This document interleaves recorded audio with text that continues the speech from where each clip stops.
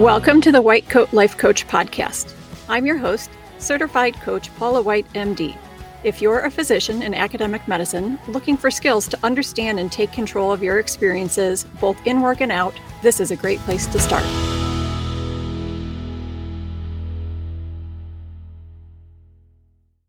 Welcome back, everyone. I have one dog joining me today while I'm recording, so hopefully she'll be good and hopefully you won't hear too much in the background. I know not last week, the week before, there was definitely some dog noise in the background, but what can you do? So I had to do a little bit of self-coaching to make this episode happen. It's not that I don't think gaslighting is real, and it's not that I don't think gaslighting is a problem. I have regular encounters with someone who's an Olympic level gaslighter. Believe me, I know it's real and I know it's a problem. What was holding me up was this sort of murky area. How do you know when it's gaslighting? And how does coaching fit into this? I actually had kind of a scary thought, like, are coaches gaslighting when we tell people that things they think are real aren't? I mean, we spend a lot of time and energy pushing our clients to question the things they believe to be absolute truths. So is that the same thing? Of course, the easy answer is no, we're not gaslighting. We're not evil and we aren't trying to be manipulative. But it definitely deserves a better answer than just that kind of knee-jerk reaction. So here we go. I started with a Google search and looking at some definitions to make sure that my understanding of the word is similar, at least, to the generally accepted definitions. Here are some of the definitions and descriptions that I found. From medicalnewstoday.com, quote, gaslighting is a form of psychological abuse in which a person or group causes someone to question their own sanity, memories, or perception of reality, unquote. From newportinstitute.com, quote, gaslighting is a form of psychological manipulation in which the abuser attempts to sow self-doubt and confusion in their victim's mind, unquote. From verywellmind.com, quote, gaslighting is a form of manipulation that often occurs in abusive relationships. It is a covert type of emotional abuse in which the bully or abuser misleads the target, creating false narrative and making them question their judgments and reality, unquote. And from psychologytoday.com, quote, gaslighting is an insidious form of manipulation and psychological control. Victims of gaslighting are deliberately and systematically fed false information that leads them to question what they know to be true, often about themselves. They may end up doubting their memory, their perception, and even their sanity. Over time, a gaslighter's manipulations can grow more complex and more potent, making it increasingly difficult for the victim to see the truth, unquote. And as a quick aside, I just want to put in a plug for psychologytoday.com. I'm assuming that this is the same just about everywhere, but where I practice, our mental health professionals are completely overloaded. It can be really difficult to find a provider who's competent and qualified and has any open appointments, not to mention one that takes the patient's insurance. This website has a really good search engine for all of that. Now, my first preference is always to refer patients to providers that I can personally vouch for or that my colleagues can personally vouch for. But these days, that would usually mean a 6-month wait. And for a lot of patients, they just really need help now. So far, in my experience with using this resource for both my family and my patients, it's been a good experience. But anyway, back to gaslighting. So the next thing I looked at was how to recognize it. The most concrete and helpful tips came from an online article from 2021 in newportinstitute.com titled, How to Tell If Someone is Gaslighting You. If you Google gaslighting, this is one of the first few hits. They gave a list of 10 tips, but the summary, especially if you're considering this in a professional context, is that if you see a pattern of things like denying something even when there's proof, changing the subject or refusing to engage when called out about that, insisting that the other person is remembering something wrong, or spreading rumors or gossip about someone, or telling that person that other people are gossiping about them. If you're seeing these things pop up repeatedly, there's a good chance that gaslighting is going on.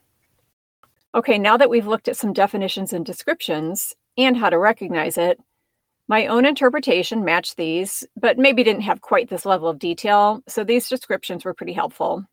And the tips for recognizing it helped too.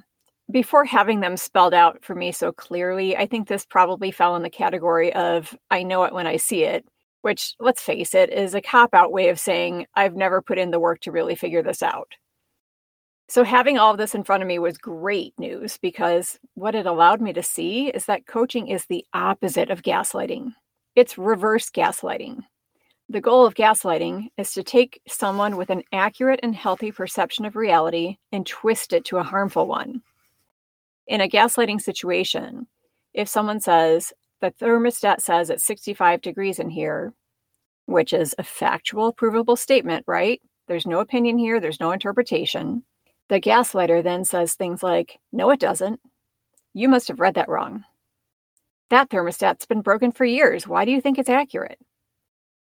The gaslighter is denying facts, undermining the other person's ability, sowing doubt. The goal of coaching is to take someone's personal stories that they've unknowingly concocted and dissolve them down until the facts can be seen. And then they can decide whether they like the reality that they're creating and whether they want to keep it or revise it. In the coaching scenario, the person says, they keep it freezing in here just to make us miserable. Hear that villain story and all of those unproven ideas?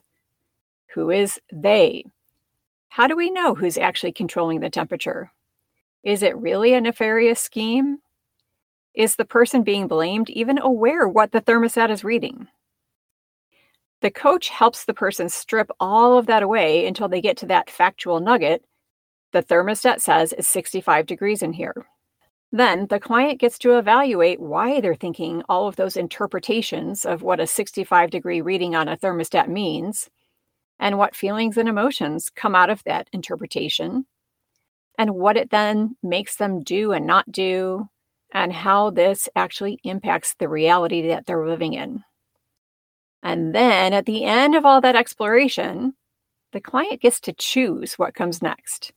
The client will think, okay, I see what I'm creating, and either, yep, I want to keep thinking this, or, wait a minute, maybe I want to do a little work on this. Some of the best coaching work I've done is helping people reverse gaslighting that they've been doing on themselves.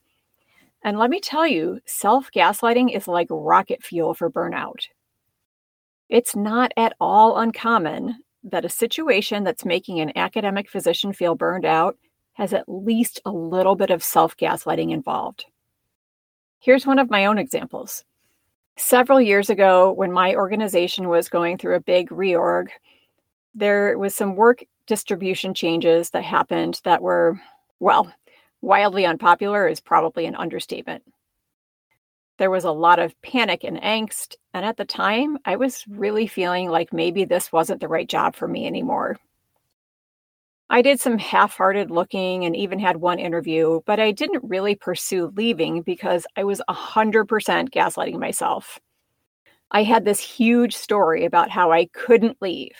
I absolutely had no choice. I had to stay. I had a long, long list of all the things I believed were absolute facts. Hint, none of them were facts. Things like, we would have to move and we can't move because X. And I would lose this one specific piece of my benefits package and we would be in danger without that. And I would lose all the leadership roles I've worked so hard for and I would have to start from scratch. And on and on. All nonsense, right? People move all the time. It's fine. Whatever benefits you have at one job, chances are pretty decent you can find something comparable at another job. And if you can't, you can usually figure out how to keep what you already have. And if you've proven yourself as a leader at one place, you're perfectly capable of proving yourself a leader at a new place. And who even says you have to be a leader just to enjoy your job? So yeah, all nonsense. But I had myself so convinced that this was all just truth, and I had zero insight into the villain, helpless story that I had told myself. I was completely disempowered. So I stayed, mostly because I loved my coworkers so much, but also for a lot of those nonsense reasons. Now, how would this have played out if I had had a coach at the time? Well, who knows? Maybe I would have seriously explored other options. Maybe I would have left. Maybe I would have done nothing differently at all, made that half-hearted attempt at looking somewhere else, and then deciding to stay. The one thing that I do know would have been different if I'd had a coach is that I would have felt empowered by my decision to stay rather than feeling powerless. I don't actually have any regret about the fact that I experienced it the way I did. I mean, yeah, it was way more miserable than it needed to be, but now I know I can get through a really miserable time and come out okay on the other side. And I know how to recognize the signs that I'm making things harder than they need to be.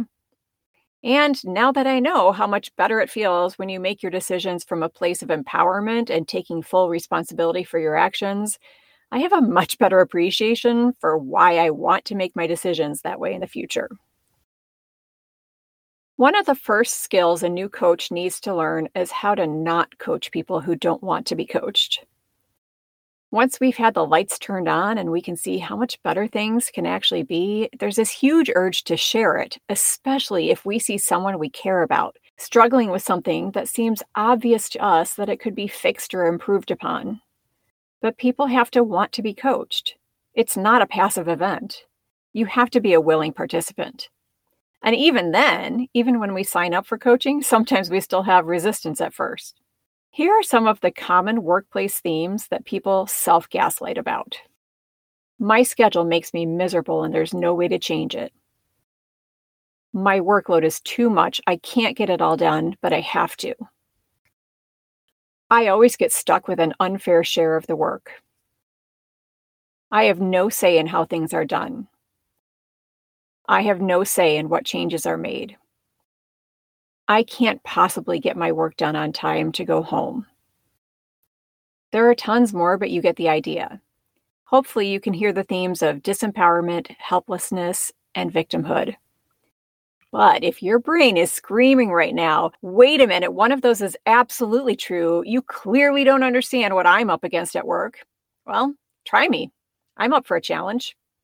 Come visit me at whitecoatlifecoach.com and schedule a free consult. All right, thanks for listening today. I will see you back next time.